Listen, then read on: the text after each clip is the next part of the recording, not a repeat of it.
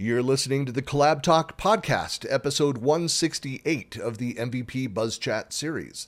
In this episode, I'm talking with data platform MVP Ville Gullstrand.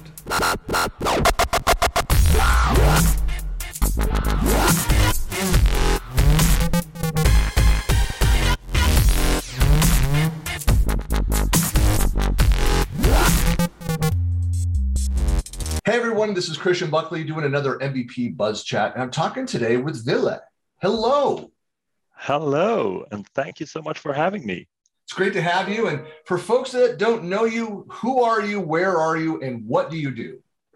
All right, so my name is Ville, as we've already cleared, and I'm an MVP, a data platform MVP from Sweden. I just became a data platform MVP like a couple of months ago, and I work with a company called XOB. Bit hard to pronounce, but exobe.com. And we are a consultant firm. We're 50 people, and we only work with the Microsoft Cloud, so nothing else. Okay. We just focus on that, and that's what I've been doing for 6 years now, I think. So yeah, that's pretty much my. Was the company born in the cloud? Was it started with just the cloud? Okay, that's very cool. Exactly. We're starting to see more and more of the rapid growth of companies that didn't move from the on-prem world over into the cloud, but actually started in the cloud. So it's So there's probably a lot of research out there on that, the differences between that. But yeah, probably. I mean, that was even our catchphrase. We had that on all our PowerPoints before. We were born in the cloud, and XOB is actually a merge of two companies, and the company where I were employed before that merged into this, we are the one who had the catchphrase born in the cloud. And we were actually founded by 3 people, where 2 of them were MVPs. So that's also kind of how I stumbled upon the term MVP and really started to understand what is this community all about and what is this program. And so those are the kind of people who stand up there up on stage on these different events and inform me about all this cool stuff. Well, now that you've brought that up, so how would you define what an MVP is? Oh, my definition of an MVP, I think it's someone who is very passionate about sharing your knowledge to others. And that's really the key point. And I want to start with that because it has more to do with your willingness to share what you know rather than knowing everything in the field. Because there are a ton of people out there who knows more than I do in multiple areas in which, where I am an MVP. But I think for me, it's more about the shareability. You want to be up on stage, you want to tell the world about all this cool stuff, and you don't really fear that people will take this and make it their own and just leave you behind. Right. So yeah, all these discussions about intellectual property, and you have to keep everything so well guarded. My mindset is more like there's enough. And there's even too much. Even if I shared everything I know, even if I kept having educations every day, people would still be, oblivious to all the things that there is. So, right. So the issue isn't to keep everything to have something. The issue is that I can't share enough, really. And I think that's for me is the mindset of a typical MVP. There were conversations when I became an MVP over a decade ago. There were a lot of discussions of, and it was true. It was happening. A lot of plagiarism by, just outright. And I think it's still a problem from time to time where people will just steal blog content, cut and paste and put their name at the top of it. You don't see it as often as you used to. The tools are better to identify that. And there was a lot of fear of, I saw fellow MVPs that were going after people that properly cited their work. So the citations were correct. They weren't plagiarizing. They were saying Ville said this and here, and there's a link to the blog post or the article that you wrote in the blog post. And there were MVPs that were going after those people saying, you didn't have permission to add that. And that, Okay, so that's, to me, that doesn't really make any sense. It doesn't make any sense. If it's properly cited, I understand it. Yeah, sure. If they don't put the citation in place and claim it as their own, that's a different argument. Yes, of course. I mean, if you steal something from someone else and don't give them credit, and you get credited for that work that you stole, then I would also think that's a bit of an issue. But like for me, the reason I put stuff out on GitHub or on my blog or on YouTube, the reason is to spread awareness and spread information. So I want people to copy those things. Like usually when I do a blog post, it's usually about some sample code, or I'm doing a Power BI piece and I'm putting together some DAX code, some formulas to. But then since I'm doing that for the blog post, I end up with a report anyway. So I usually just save that report and put it up on GitHub as well, so anyone can download it. Because I mean, at the end of the day, even if it's there and someone can improve upon that, then that's even better. And I don't really care if people steal those things. And I think for those simpler things, like I've made this super simple calendar template that pretty much has every metadata that you can imagine about a date. So instead of just for me to recreate a calendar table each time I'm doing a new report, I can just copy and paste this code, and then I have everything, like what is the date, what is the year, what is the quarter, what is the day of the week, and what's the name of that day of the week, and everything that I might need in the report later on. And that code, I mean, I didn't invent that code. So I figured that's not something you can steal from me. I didn't come up with the concept, right? But I love it. I think it's a high compliment if you do a detailed walkthrough, a blog post, for example, and then somebody has gone out, and this has happened to me several times in the past, where somebody will go and do a blog post or a video where they're walking through the steps that I provided, and they're doing, and I did this, and I did this one a different way. And that's fantastic. That's exactly. In fact, just a suggestion to anybody out there that is interested in maybe becoming an MVP is that's a great way to raise your level of visibility with MVPs and to make connections, is provide that feedback to do kind of your own walkthrough of following those steps and providing your deployment experience of that thing, of that piece of code, of that best practice that was shared out there. And then again, the proper citations, notify, do a track back, message to the blog post of the MVP. That's the kind of interaction that I love to see that happen.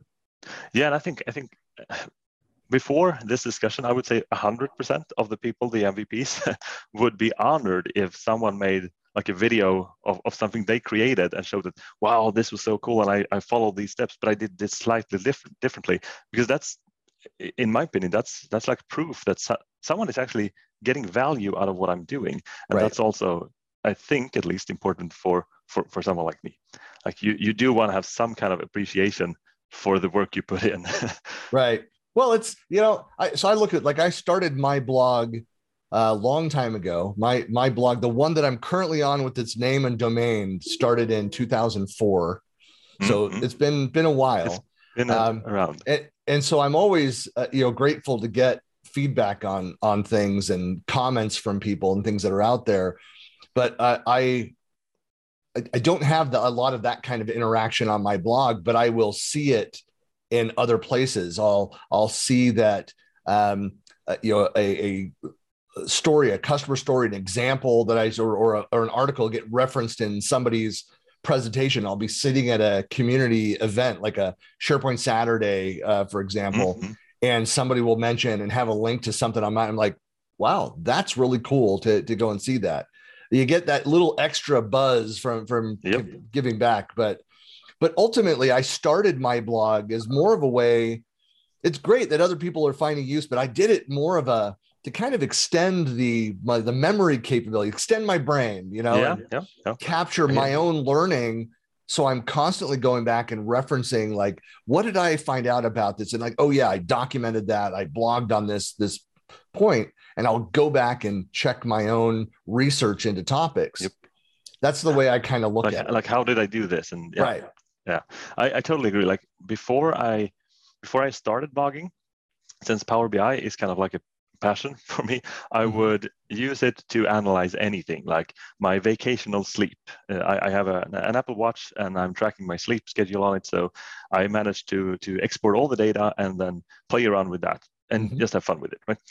And I did that for all kinds of stuff. So I had all these reports just laying locally on my computer with stuff that I've made, but I was the only one who saw it. So it became kind of like a natural thing to also, put that on the blog and expose that, if not for everyone else, but at least for myself, because I don't always have my own computer with me, so I wouldn't always have access to these files. Now, these days, I could just put it in a OneDrive folder, but it's easier to just reach out on my blog, especially when it comes to text and documentation. It's one thing to open the report and then, where did I put this? And maybe I don't have comments in the code that way that you would put in a blog. So, yeah, I think there's something that everyone really wants to nerd out about around the data. I have two of my kids, one that is in healthcare and is in the analytics space. And so she frequently is, she's becoming an expert in Power BI, and she's used other statistical analysis tools. I've got a son who's about to finish his degree in, what is it? It's the atmospheric sciences, his undergrad. So he's, we call him Weather Boy. But he's learned some R and Python and started to do some other things, around that. That weather data, healthcare data, not interesting whatsoever. And I'm just like, I can't really geek out about that. No, I'm a music collector. Yep. And like, if Spotify had an open API, maybe they do. I just haven't explored it. I got some news for you, but yeah. Do finish they? That thought? Yeah, finish that thought, and I'll tell you. So there's like collectors, there's different tools and things that are out there that I've been cataloging all of my music. I would love to be able to go in and take my catalog of music and be able to look at data of my music consumption, because Spotify is my primary streaming tool set, but also just public data about music data. So for example, end of year, how Spotify does the end of year statistics on your music listening. So I am 0.005% of listeners of Duran Duran in the world. So okay. I'm like I listen to Duran Duran more than just about anybody alive. Yeah. And there's not a day that goes by that I'm not listening to some Duran Duran songs, which those that are not Duran Duran fans, then, too bad for you, your unhappy life. But yeah, anyway, but it's, I would love to be able to go in and slice and dice that data and look at my collection versus the data and what's being used for. Yeah. And it'd just be fascinating. So actually, I had kind of like the same thought at you. If you want to, I can share my screen and show you something from my blog. Yeah. So I had the kind of like the same idea that the upcoming new year, and Spotify would set like, this is the music that you've been listening to the most. And so in November, I went into the Spotify website. Mm-hmm. I went into my account, and I saw that you can download all your personal data, like, because of GDPR, that you can always do that, right? Sure. So I just ordered my data, and within a couple of hours, they sent me a zip file with all the JSON files of all my streaming history and all my playlists and everything they had on me. And so I used that for this particular report, but I also started to research, and I found an API. So they do actually allow you to ask questions about your streaming history and special artists and albums and everything. Like, wow. And I figured first, like, maybe they have information on which country does the artist reside from, and that sort of information, because that makes sense. But I found they have so much more. Like, they actually analyze the songs and they give it a score for example, for energy and danceability and stuff like that. So based on the content of the song, they can actually like determine this is an easy song to dance with or to dance to, and combined with like the country from where the artist resides, as well as how much energy it is, you can really ask questions to the API and get a very good recommendation list. Well, that's why, they have, the platform like this. I mean, this is fascinating to me because like the AI that's in place to suggest songs and put together lists based on your history. And that's why it is important when you come across a song within a playlist like that you just don't like, not just to skip, but to actually do a thumbs down so that it learns why. It'll pick up like your listening time, the fact you skipped it, but something, if you really dislike it, the thumbs down so that okay, that's not a fit.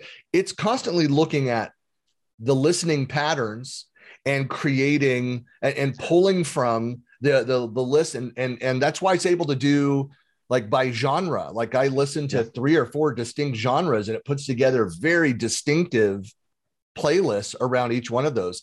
So it's, so I didn't realize that it had that stuff that's open, but it makes sense that it's out there. Yeah, it really does. Yeah. So if you want to, you can allow me to share my screen, and I'll show you because I actually made 2 things out of this blog post. First of all, 3 things.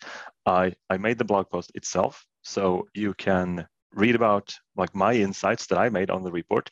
I also made a link to my GitHub site, so you can download the template, download your own Spotify data, and simply just tell Power BI which folder did you put the JSON files in, and it's going to create this report for you, which is going to go back about 12 months.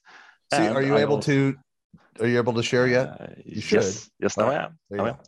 There we go. So, and you can also click here to actually play around with my report.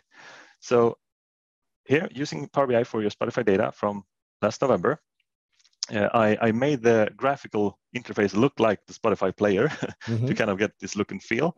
And if we scroll down, it's about how I created it and what the different pages are actually representing. But if we go up here, all the way to the top. Let me frame this for everybody watching. Like, I didn't know that he blogged about this. Like this was not a setup at all. This right. You had no idea that I was a music collector and fan around this, but honestly, I didn't know that he did all this. So anyway, sorry, continue. It was just happened to be a very good coincidence, right?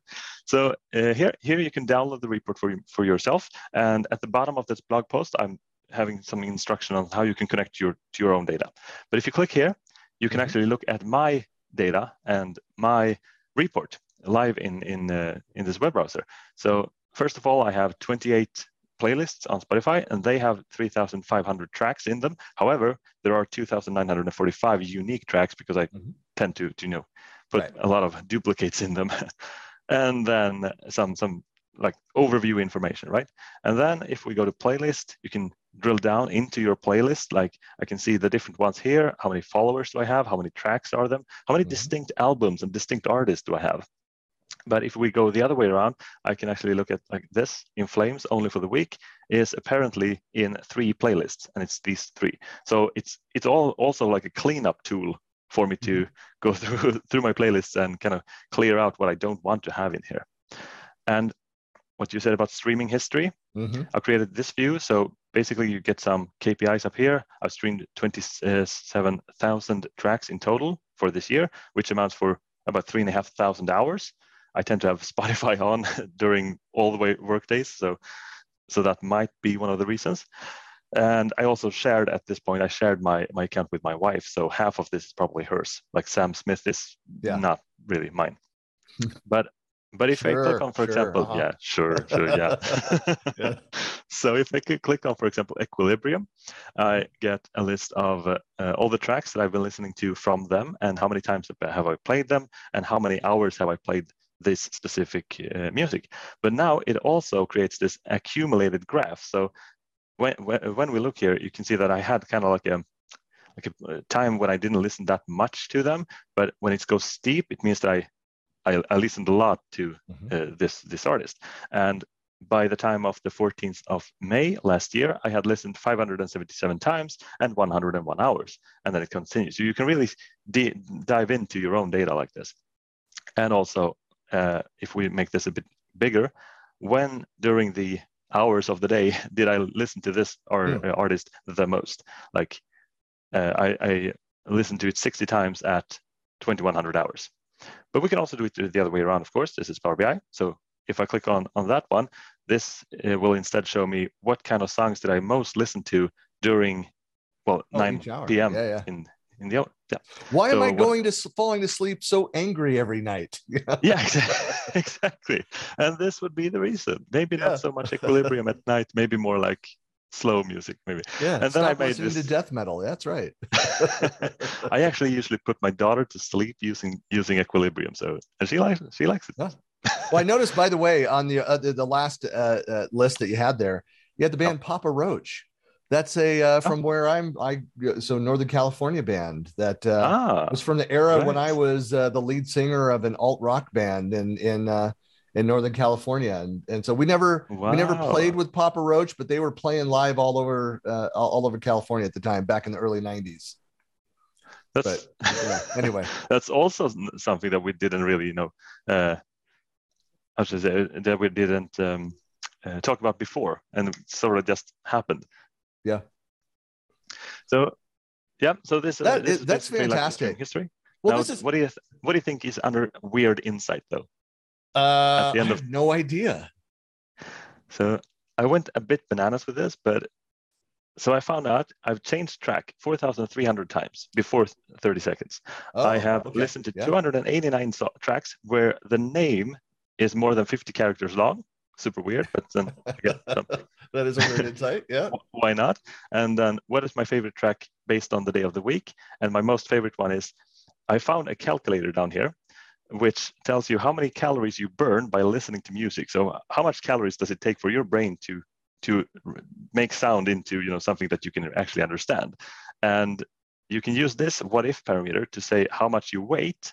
And if you weigh 101 kilos, then you would have burned 462,000 calories, which is about equivalent to 4,600 apples, just by listening to music. That's all great data. That's right. Exactly. That's awesome. That's awesome. Yeah, it would be fun to go in and put something like that together. Well, that's the thing of it. When you have the data set and start going and looking at those differences, even looking at like what's the calorie burn per genre that you're listening to. And and you could look at something like, well, how many calories for the same genre, how many calories am I burning at different times over the course of the day? Yeah, sure. Do I burn more or less of listening to this? So you can optimize your music listening to burn the most calories and be like, oh, it's 3:00. I need to switch genres, Exactly. Oof, getting a bit fat here. Maybe I should switch to more. But all this, this is fascinating because it's like what I like in business school in the late 90s, I was dreading going through and taking my stats class. And it ended up being one of my favorite classes during grad school, because it was less about the calculation, the technical, like what you're actually doing, and was more about the context, the use of the statistical analysis and the business application of those things.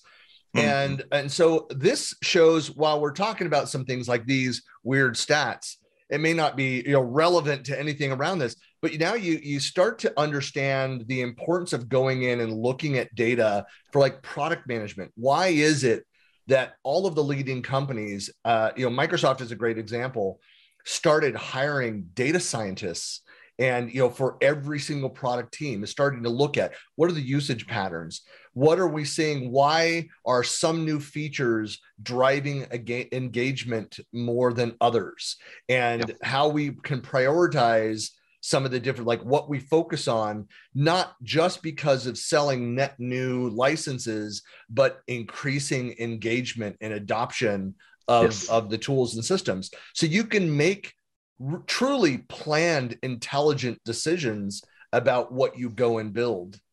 Yeah, it's definitely, it's because actually that's actually kind of how I started my MVP journey. I decided I want to become an MVP, and at that point I was actually working more towards adoption and how to use the different services in Microsoft 365. And so I figured I'm going to become an Office and Apps MVP. And then I worked for that for a while, but then I always fell back on Power BI, right, on the Power Platform. So I would drive these adoption campaigns, but I would also always use Power BI to determine which users to focus on and which groups to focus on and what to do with this. And eventually I decided that like everyone is becoming an Office and Apps MVP. Everyone is a Teams MVP. So I'm going to go with a Power Platform MVP. Yeah. And I didn't really read up on that because there's no such thing as a Power Platform MVP. It turns out that business application. Technically, it's under the focus area of data business platform. Application. Yeah, business applications, data platform, and business application. There's some on either side of that. Either one, you can still refer to yourself as a Power Platform MVP, and that's okay too. Sure. Yeah, it is okay. It's just that when I started to, make all these contributions with that you have to do to become an MVP, then I kind of split them up between Power Apps, Power Automate, and Power BI, and even some Power Virtual Agents. And then when I started to fill them in the website, I realized that now I have like 50-50, and it's not enough for either of them. Yeah. So. And then I decided I actually became a fast-track recognized solution architect. It was last year, the first time, and then I decided I'll go ahead and just focus on Power BI. And then this year I finally made it and became a data platform MVP. It's a good area. It's a good focus. I know quite a few that are within that space. So you're a good company over there as well. Yep. I've noticed. Yeah, it's a fun area. Well, I think thank you for taking the time and going deep dive into on the music side. I could geek out for hours on the music and the analysis side. Now I need to go take a look at your blog post. I need to go build that for myself. So my wife, another side project to take me away from giving my wife attention. But anyway, it happens. It happens. But Ville, I really appreciate your time. For people that want to find out more about you or connect with you, what are the best ways to reach you? The best way would be on either LinkedIn or Twitter. So on LinkedIn, Ville Gullstrand, and on Twitter, it's Ville Seke Viking. And I don't know, do you post these on? I will post all the links. It'll be in YouTube. It'll be on the blog as well. So you'll have everything. Perfect. So you can scroll down, people, and you can find all the links there. Nice. And thank you so much for having me. It was great meeting you, and hopefully see you next year at the MVP Summit if it happens in person. I hope. I know. Hey, well, thanks a lot for your time. We'll talk to you soon.